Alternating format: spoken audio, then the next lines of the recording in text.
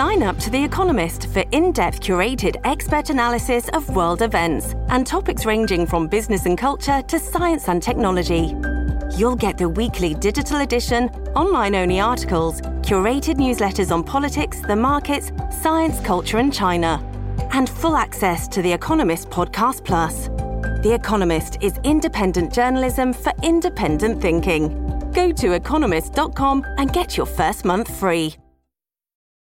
Your brain needs support, and new Ollie Brainy Chews are a delightful way to take care of your cognitive health. Made with scientifically backed ingredients like Thai ginger, L-theanine, and caffeine, Brainy Chews support healthy brain function and help you find your focus, stay chill, or get energized. Be kind to your mind and get these nootropic chews at ollie.com. That's OLLY.com. These statements have not been evaluated by the Food and Drug Administration. This product is not intended to diagnose, treat, cure, or prevent any disease. Hello, everybody. This is Marshall Poe. I'm the editor of the New Books Network. NBN listeners like to read books and buy them. So we thought we'd tell you that right now, our friends at Princeton University Press are having a remarkable site-wide sale. You can get 50% off books, including ebooks and audiobooks, with the code 50, F-I-F-T-Y, at checkout until May 31. You can save some real money on Princeton University Press books. I encourage you to go there and check it out. Welcome to the New Books Network. Hello, this is Lily Gorin with the New Books Network, the New Books in Political Science podcast. Today I'm joined by Efren Perez, who is the author of Diversity's Child, People of Color and the Politics of Identity. This was published in 2021 by the University of Chicago Press, and it is a deep dive into an understanding of what we mean by this term, person of color or people of color, and who falls into that category, and also how this becomes part of somebody's identity in the United States. But I am going to let Efren tell us all about that. I'd like to welcome Efren to the show and ask him to tell us a little bit about himself and how he came to this particular project. Hello, Efren. Hello, Lily. Thank you for the invitation. So I'm Efren Perez, professor of political science and psychology at UCLA, where I direct the Race, Ethnicity, Politics, and Society Lab, or the REPS Lab. I'm originally from Los Angeles, and, in some ways, how I came about to work on this book is not unlike how other political scientists and social scientists ask questions, and that's, it's a little bit of biography in some sense, right? You have certain experiences, certain intuitions, and none of that makes it right, but it definitely provides you a wellspring of possible hypotheses to test. And so for me, growing up in LA, in the racial and ethnic landscape here, I was the prototype for most of my life, right? I'm second generation Mexican American. My first language and the language I prefer to speak is Spanish over English.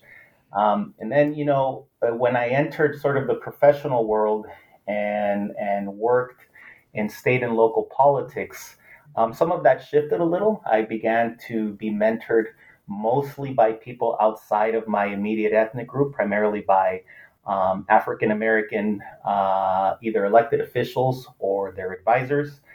And then when I went to graduate school, sort of that continued. I was really the only Latino, as far as I could tell, in the program, definitely in my cohort. And much of the intellectual space and support that I received were essentially other non-white individuals who happened not to be part of my group. Now, the thing that was, I think, probably spurred me the most to do this was when I moved to my first tenure track position at Vanderbilt. And that's where I started to hear the term increasingly used. People of color, usually to try to increase attendance for certain diversity and inclusion efforts at the university. But it became clear in very subtle and not so subtle ways that, at least insofar as that immediate context was concerned, people of color really meant African Americans, right? Not necessarily at the exclusion of people like me, but that essentially people like myself were not the modal case, the best exemplar of that category. And so, as a political psychologist, these are the sort of, when you cut nature at the joints, this is sort of what you live for, right? You have a category that has some variation around the average or central tendency.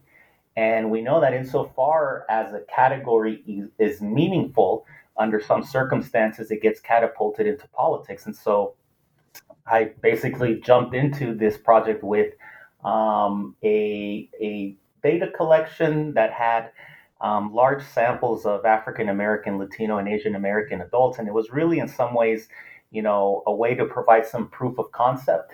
And it took, and so I thought I had maybe enough to contribute to this vast literature on racial and ethnic identities in the U.S. But when I first sent out the paper, it came back rejected. Maybe that's not surprising. What was surprising was that one of the reviewers basically said, "There's too much in here. This needs to be a book." And so I spent the rest of the time writing the book. And this is a really fascinating book, in part because you do tease out these multiple layers of our understanding of this big umbrella term that is used all the time.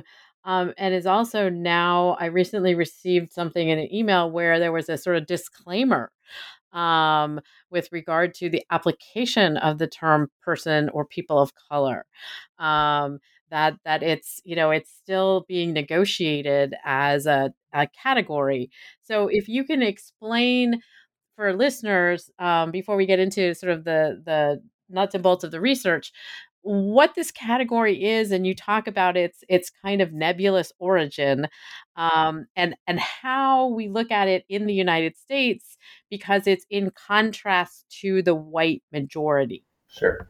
Yeah. So, I mean, there's really sort of three sort of signposts that are useful in making sense of the category. The first is that the terms in the category, people of color, you start seeing use of some combination of those terms by African Americans to refer to African Americans roughly around the turn of the 1900s, right? And you see it perhaps most visibly in names of civil rights organizations like the National Association for the Advancement of Colored People. So during the heyday of the civil rights movement, many Black leaders and opinion leaders in particular began to use the term people of color as a way to expand the movement against racial and ethnic oppression. It was a way to find allies, right? And what's interesting is that push was not just within the United States in recognizing that there were parallel civil rights struggles being led by Mexican Americans in the Southwest, Puerto Ricans in the Northeast, Asian Americans on the West Coast, but that there was an international component. And the reason really, according to opinion leaders, is that essentially racial oppression in the U.S. is tied to racial oppression in the third world and beyond, right? And so that was the general narrative, that was the general push. And so this is when the term itself starts to get a little bit of traction. And part of what is pushing it is this sense that people of color is a much more affirming label to describe, in quotes, minorities, right? Where minorities is a bit more devaluing. So this is very consistent with this push of not only to get more equal rights, but recognition and acknowledgement that, these various non-white peoples are a core segment of the U.S. population. Now, when you fast forward to the post-1965 era, this is the era that marked a watershed moment in immigration to the United States. You start seeing in the late 80s and early 1990s, again, primarily being led by African American opinion leaders, the use of people of color as a way to underline just how extensive racial and ethnic inequalities are. And so you see this in newspaper coverage, for example, where an African American reporter will refer to a local school board struggle where African Americans, Latinos, and other people of color are basically getting the short end of the stick. And so this is where the nature of people of color starts to come in, right? That it's essentially a minimizing of intergroup differences and a privileging of sort of like a shared experience, shared commonality, shared attributes, with one of the big ones essentially being that you appreciate that there are systemic causes to the inequalities that African Americans and others sort of experience. Now, when you start looking and poking around, what you realize is that the category itself is more than a turn of phrase. It's more than just a set of words. It basically indicates a meaningful category that, under some circumstances, can do some political work for individuals who are non-white. And in terms of doing this political work, in the United States, the way that it is applied, it generally encompasses, as you talk about in the book, three main non-white groups. Can you explain about how that umbrella term came to incorporate with regard to this inequality in the United States, those particular non-white groups? Yeah, so in many ways the story is about how categories that seem perhaps artificial on the surface take on meaning. They grow some legs, and so I'll answer that by giving you sort of two other examples where we take for granted the life that certain categories have. One is Latinos in the U.S. or Hispanics. This was a label that was primarily used by the U.S. Census to classify disparate and wildly different national origin groups: Mexican Americans, Puerto Ricans, Cubans. Ditto with Asian American, right? And if you go back to the early 80s, when there was like some hot debates about these terms, one of the main critiques was, look, these groups are so artificial, right? They're basically flattening experiences. And in some ways, in a normative sense, that is true. But in a cognitive sense, that's how categories operate. That's how identities take life. You have to have essentially some sense that there is a there, right? And so with people of color, a lot of the incorporation has to do with rhetoric, discourse that highlights not the differences between the groups. So not the fact that African Americans are here primarily because of slavery and its negative legacies, and that maybe Mexican Americans are here primarily because of immigration. But that, if we sort of look at the forest for the trees, the common theme here is that we're all getting the short end of the stick to some degree because of some ascriptive, attributes that we hold in common. And one of them is we're not white. Now, this is sort of an effort at persuasion, right? Not everyone within each of these racial or ethnic groups buys that, right? But whenever you wonder why it has taken life, so part of it is, down at the grassroots, there have been efforts to make that argument with very little convincing counter arguments to be made, right? And so this is, in essence, how you win it. Another critique is like, look, people of color is sort of a terminology that only people at the university level or that in consumer companies or something, that's stuff for them. And the reality is, there's a kernel of truth to that, but because of that constant repetition, we've become fluent in the use of people of color that we now acknowledge, and that other people acknowledge. Oh, when you're referencing that, it typically means to these groups, and even within the groups that it refers to, there is some clarity as to, okay, so who's the average, who's the best exemplar, and who's less so, right? I will say that in the book, I started off with those three main groups primarily because they're the sort of the largest segments.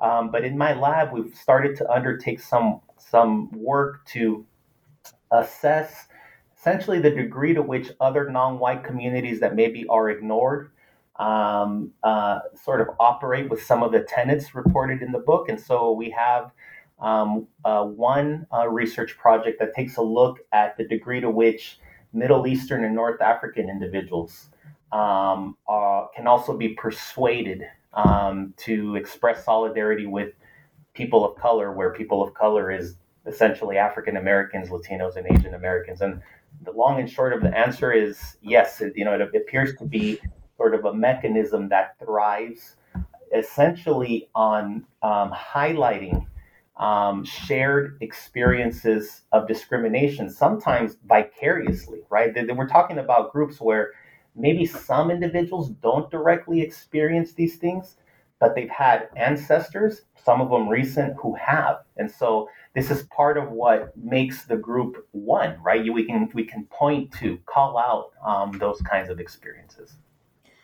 And I wanted to ask you, because as I was reading through your research, and one of the things that you talk about early in the book is also that this is an understudied area of research. As you say, you were sort of poking at it and realized that there wasn't a lot of stuff out there that sort of trying to understand the bigger umbrella and then the groups within the umbrella.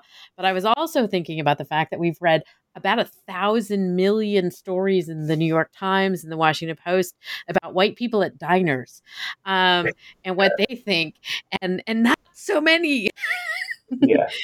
about people of color at a diner, say, Right. Yeah. and what they think, and so you're trying to make up for some of that. I don't think you've made up for all of it, but.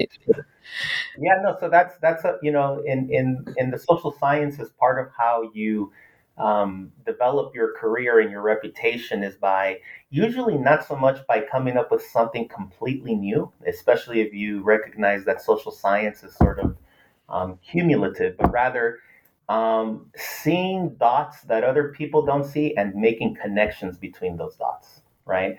So in the case of people of color, we talk a lot about, increases in racial and ethnic diversity. And the particular frame, useful as it is that, the increase in racial and ethnic diversity, or quote unquote minorities, has consequences for how white individuals, or some white individuals actually, see the world. Right. And that's true. And that's an important perspective. Right. But essentially, we've emphasized it so much that it often comes at the expense of what these other stakeholders in this polity might have, right? How they see the world. And the answer is not they view it the same. The answer is we should be impressed that actually these disparate groups with different trajectories, histories, ways of arriving to the U.S., treatment at the hands of U.S. authorities, that they sometimes find themselves psychologically on the same team. And that, to me, is perhaps what is most impressive about a category like this, which stands alone, but basically is based on its ability to encompass all these other communities in a meaningful way. And so I wanted to ask you about the nuts and bolts of the research, because you set up a study that looks at individuals who are in this umbrella with African Americans and Asian Americans and Latino Americans, and you ask them about the context in which they identify. And I thought that research was really interesting because you also said it's not in a vacuum. You have to understand how people identify in context with their family, with politics, with and you're looking at students also, so with their major apparently. And so can you explain a little bit about how you started to design the context to get at this question of how people see themselves both within their particular group and then in this larger umbrella? Yeah, so the honest answer is that the moving parts in the argument that's developed in the book come from primarily from social psychology and from a very generic perspective. So the virtue is that that body of work, which fits under the umbrella of social identity theory, tells us that you can have distinct outgroups, and that usually in settings where there are at least two different groups, there is a tendency in a psychological sense to favor your own, right? And it's a very natural tendency, and it happens with a variety of groups, both meaningful and artificial.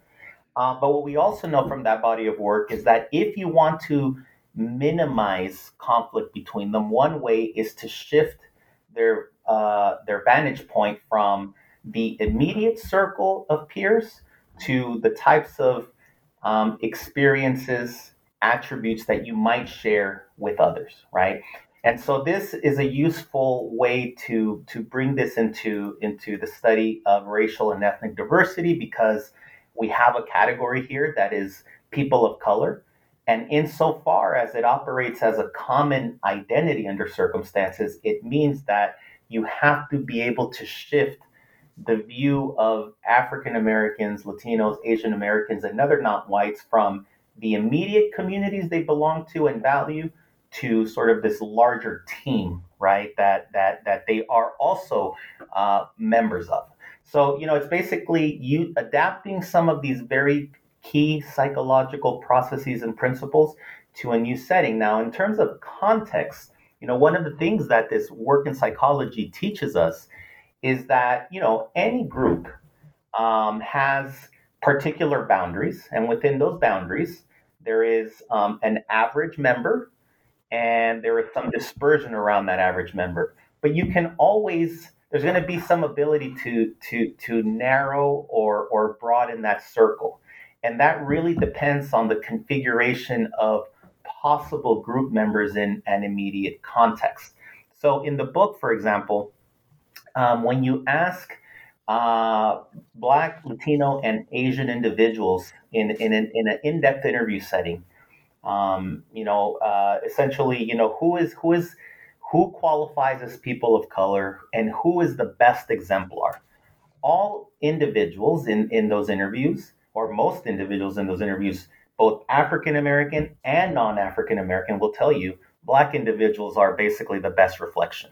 And it's usually a conversation about, well, we all get the short end of the stick, but there is nothing like being from a community that was transplanted here forcefully and worked and forced to work here, for generations, right? And so that's sort of what comes up.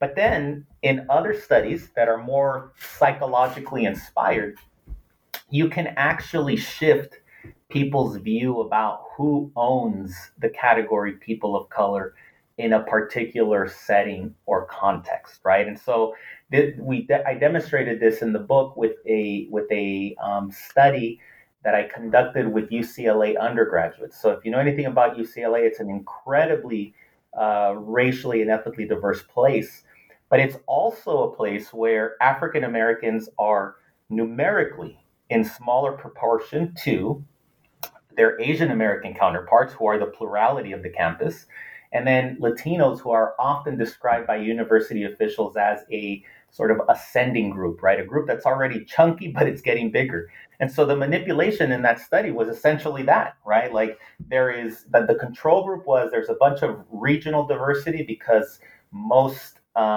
in-state students come from Northern California, Southern California, et cetera. And then the treatment conditions were Asian Americans are the largest segment of people of color, and then Latinos are a growing segment with it.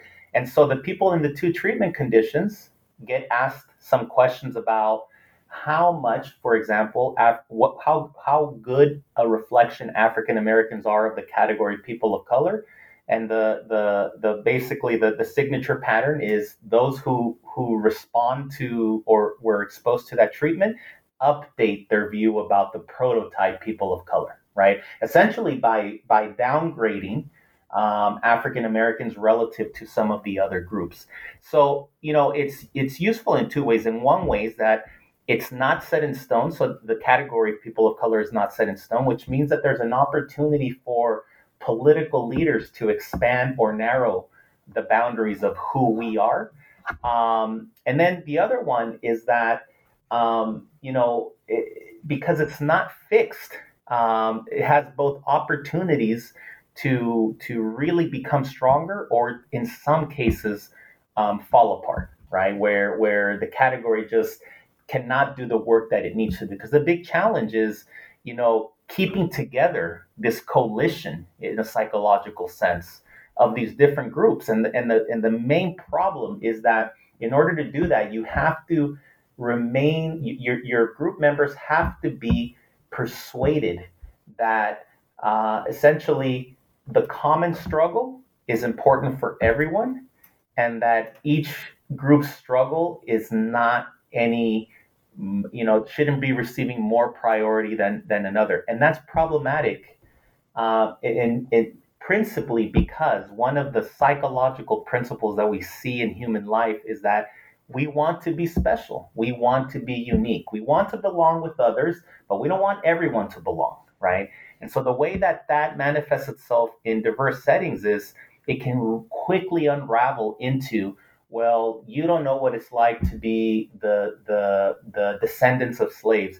Well, you don't know what it's like to have undocumented parents and have to basically justify your existence here. Well, you don't know what it's like to have your ancestors interned, et cetera, et cetera. That's when this stuff falls apart, right? And it's a very real part of politics, because if you see sort of misgivings about the category itself, people of color, in newspaper reports, a lot of the focus is often on, well, how meaningful is it if people can snipe at each other or have negative attitudes toward each other? I always try to tell people it's the same way that I can have, in some circumstances, antipathy toward another Dodger fan. But when we're at the game watching the playoffs, we're on the same team, right? And so it's a very silly example, but it's one that you observe in these inner group contexts and conflicts that we see. And in terms of the research itself, you talk about the experiments that you did in using or surveying students, and then also coming back and talking to them again after the initial survey. Can you explain a little bit about how you set up the research trajectory to get at what you were hoping to see or understand? Yeah. So in some ways, the project started out as a measurement project, right? Is this category, people of color, an actual identity? So can I get people to answer a battery of survey questions aimed to capture identification with this category? And if they answer them, will I have, variation around their answers? And then can that variation help to explain, is it correlated with their support for policies that affect their own immediate group, and support policies that may not directly affect their group, right? And can it do so independently of a lot of other things that we know affects the political views of African American, Asian American, Latino individuals? And so that's how those three parallel surveys sort of started out. And the takeaway points were, we can measure this. It is distinct from some other important identities that people of color hold. And it adds predictive value, right? It is associated with support levels for policies that range from support for Black Lives Matter, support for deferred action on childhood arrivals, etc. Right. So then that was the initial, that was the sort of the main study that started it all. Well, if you know that you have a there, then the question becomes, what is it? What's its nature? And so to answer that question, I conducted those in-depth interviews. And this was really a data collection for people to teach me what I couldn't learn, and I knew that I couldn't learn simply by picking up history books or Googling stuff, right? I mean, that's really the main takeaway. And it was a way to enhance the conceptualization of what people of color are. And that's actually where this sort of conceptualization of people of color as a common identity that sort of accommodates these subgroup identities. That's where that sort of idea came from. That's where I realized, oh, this is just like what we see in social psychology. And so we have that, and then that's still not enough, because then people are going to want to know under what conditions might it matter. Are they really saying that they're people of color, or like are they just telling you what they want to hear? And so on that latter point, I ran these experiments where essentially individuals from the three major groups that I studied were given vignettes, typically about a person from their own racial group or a person from another racial or ethnic group being essentially discriminated against by a white individual in the context of a restaurant, right? It was sort of, and there are several experiments. The manipulations sort of change across some of these experiments, but the whole point is, do we basically observe meaningless differences in the amount of how strongly these people identify as people of color, how positively they feel toward people of color, how predisposed are they to view themselves as a person of color?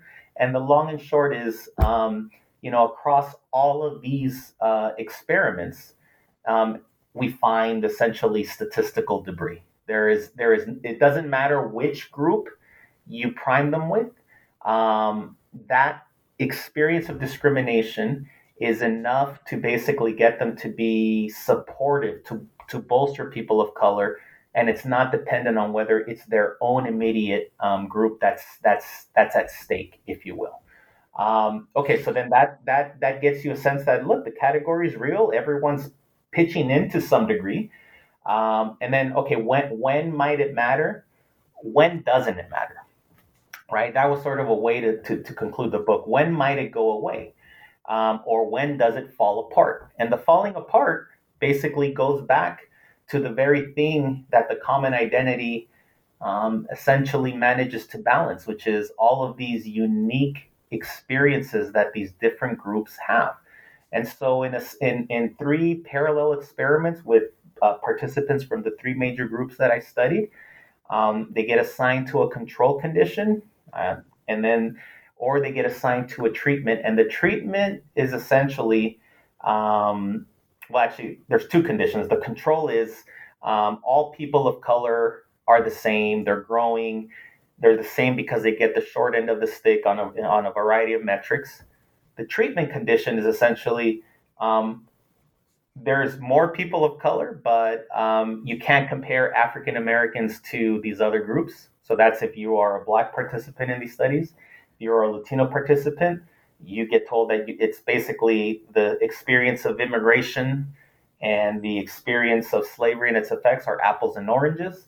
And so just by simply, reigniting those differences, the effect of a person of color identity on support for these policies essentially gets undercut substantially, right? So what it means is the effectiveness depends on being able to spin all of those plates in the air, right? We have different experiences, but keep your eye on the prize. The prize is there's systemic oppression against all of us, or the way Martin Luther King would say, basically oppression somewhere is oppression everywhere. That's sort of the spirit behind it.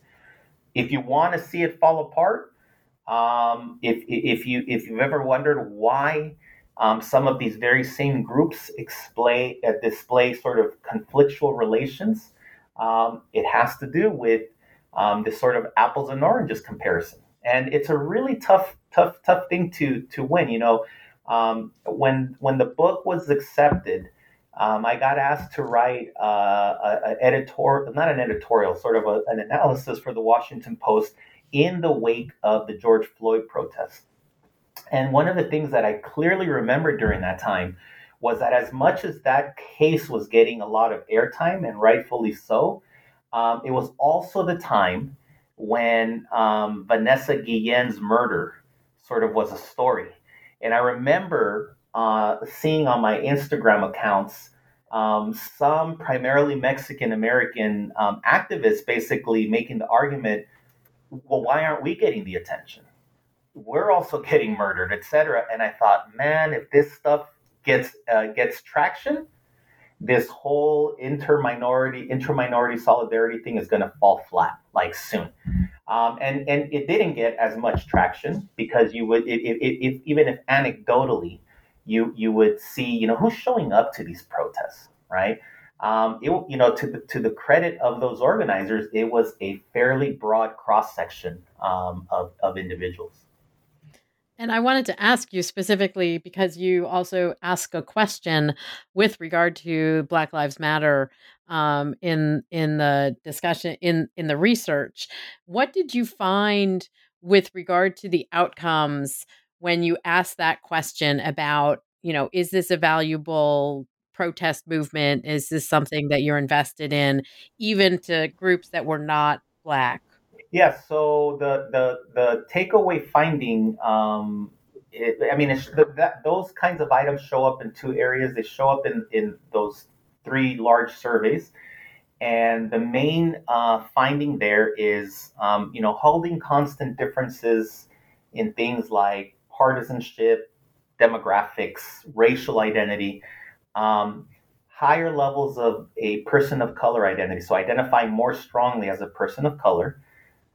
Perhaps unsurprisingly, boosts support for Black Lives Matter, not only among Black survey respondents, but among their Latino and their Asian American counterparts, and by pretty comparable degrees, right? So what you're seeing in those correlational results is a suggestion that essentially, to the extent that this is a salient category, it gets all folks who identify with it strongly to basically say, that's my issue, right? I should be supporting this as a person of color, right? And in the experiments, they show up in the same way where if you harp on the commonalities between groups, you see that support for Black Lives Matter across all these different racial and ethnic groups. And then if you harp on the apples and oranges comparison, African Americans remain steadfast, but the other groups basically tail off, right? And so that's sort of what you see. So, in conversations about, when you might hear or you see reports that, a Black issue is a Latino issue, a Black issue is an Asian American issue, far beyond the soundbite, there's a reality there that can be tapped into. But a lot of it is essentially the psychological story that you get people, you tell people, right? What is the narrative here that would make you or remind you that you also belong to a community whose basically beneficiaries are more than your immediate racial or ethnic community? And so this is an amazing book with great titles of all the chapters. And so I want to recommend not only the title of the book, but all the chapters as well. And you say in it, particularly in the acknowledgments, this is a book that you said you had to write, not to achieve tenure or promotion, but because you needed to say what the book is talking about. Can you explain a little bit about why this was essentially coming from you? Yeah. So, some of it, as I mentioned at the very beginning, is you end up seeing yourself as a data point, right? And you say, wow, there are a lot of other data points like me out there. The other part is I might not take myself seriously. I take my craft seriously, and much like my immigrant parents, work is a badge of honor.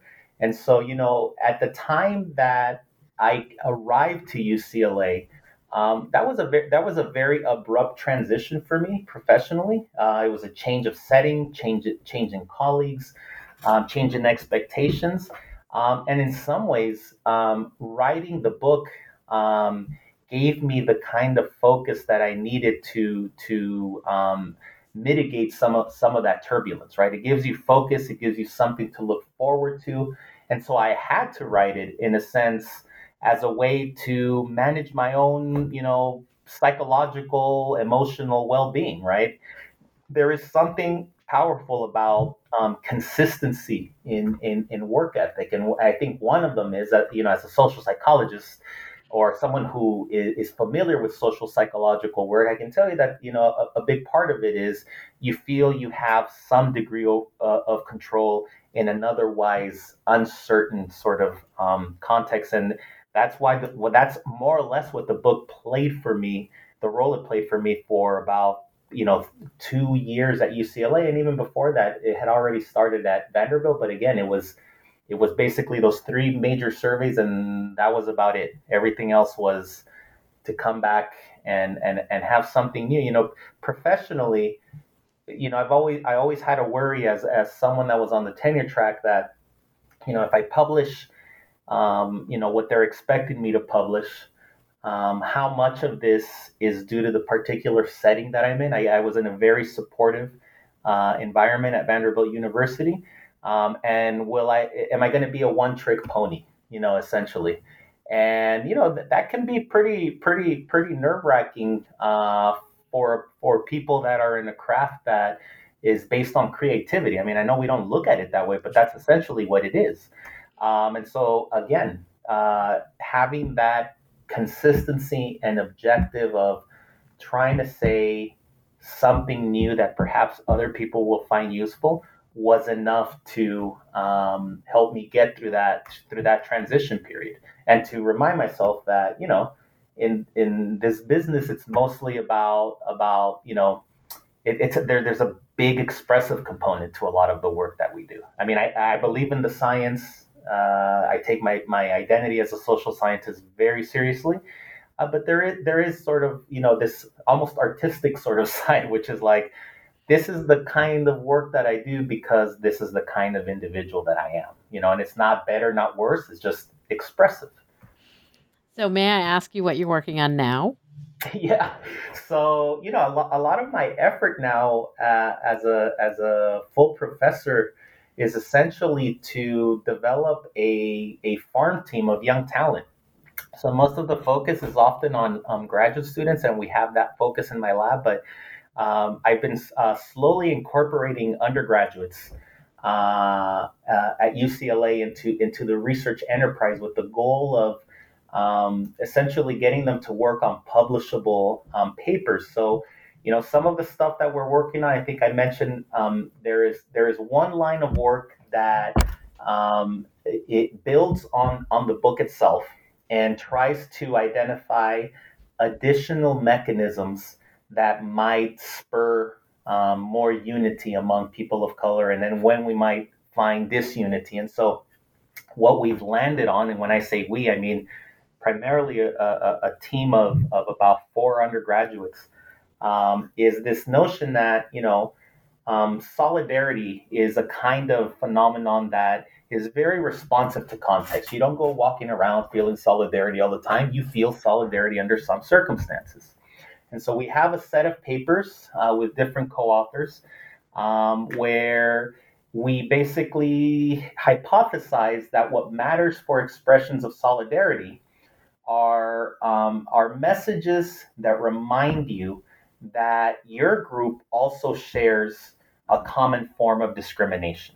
And so to give you a sense, we have a paper under review where we took a sample of Latino and a sample of Asian American adults. And what we know is that in America's hierarchy of groups, Asian Americans do not see themselves as being embraced as American. They're considered perpetual foreigners, but they are also seen as a quote unquote model minority. They're very well-to-do, right? Latinos, in contrast, are not considered well-to-do, but they also are not considered fully American. So the idea is if we prime members of these groups with a message that says something along the lines of, there are groups out there who, despite being here for a long time, are still considered un-American, and you read about this other group, that's going to lead you to express more solidarity. And then that shift in solidarity should be associated with support for policies that implicate other groups. So in the two experiments, we find, for example, that relative to a control where people read about the extinction of giant tortoises, if you are assigned to the treatment, if you're Asian American, is, Latinos have been here for a long time and are considered perpetual foreigners. I mean, in a nutshell, that's what it is. So no mention really of Asian Americans, just Latinos. That increases Asian Americans' sense of solidarity with all people of color. And then that increase leads them to support immigration policies that are geared at Mexicans, Central Americans, essentially not Asian Americans, right? And then we do the same thing with Latinos. And for them, what ends up, it increases their support for high-skilled immigration policies, which primarily benefit Asian immigrants, right?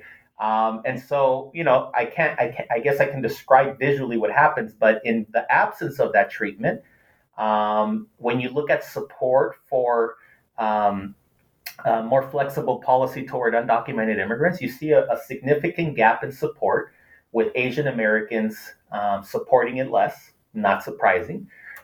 In the presence of that treatment, essentially the gap goes away, right? So what ends up happening is, the Asian Americans and Latinos come to see themselves as part of a common team, and it has an impact on their politics.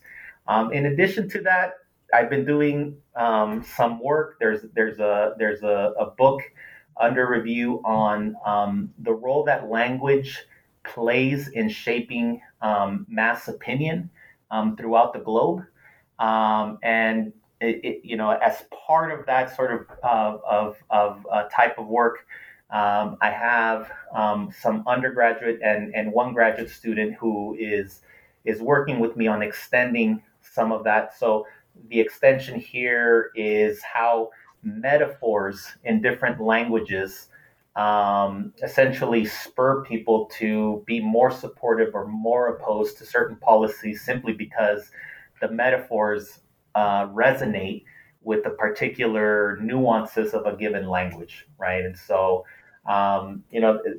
most of my time, the research is sort of in that vein. But it's heavier on the mentorship side. I'm a big fan of baseball.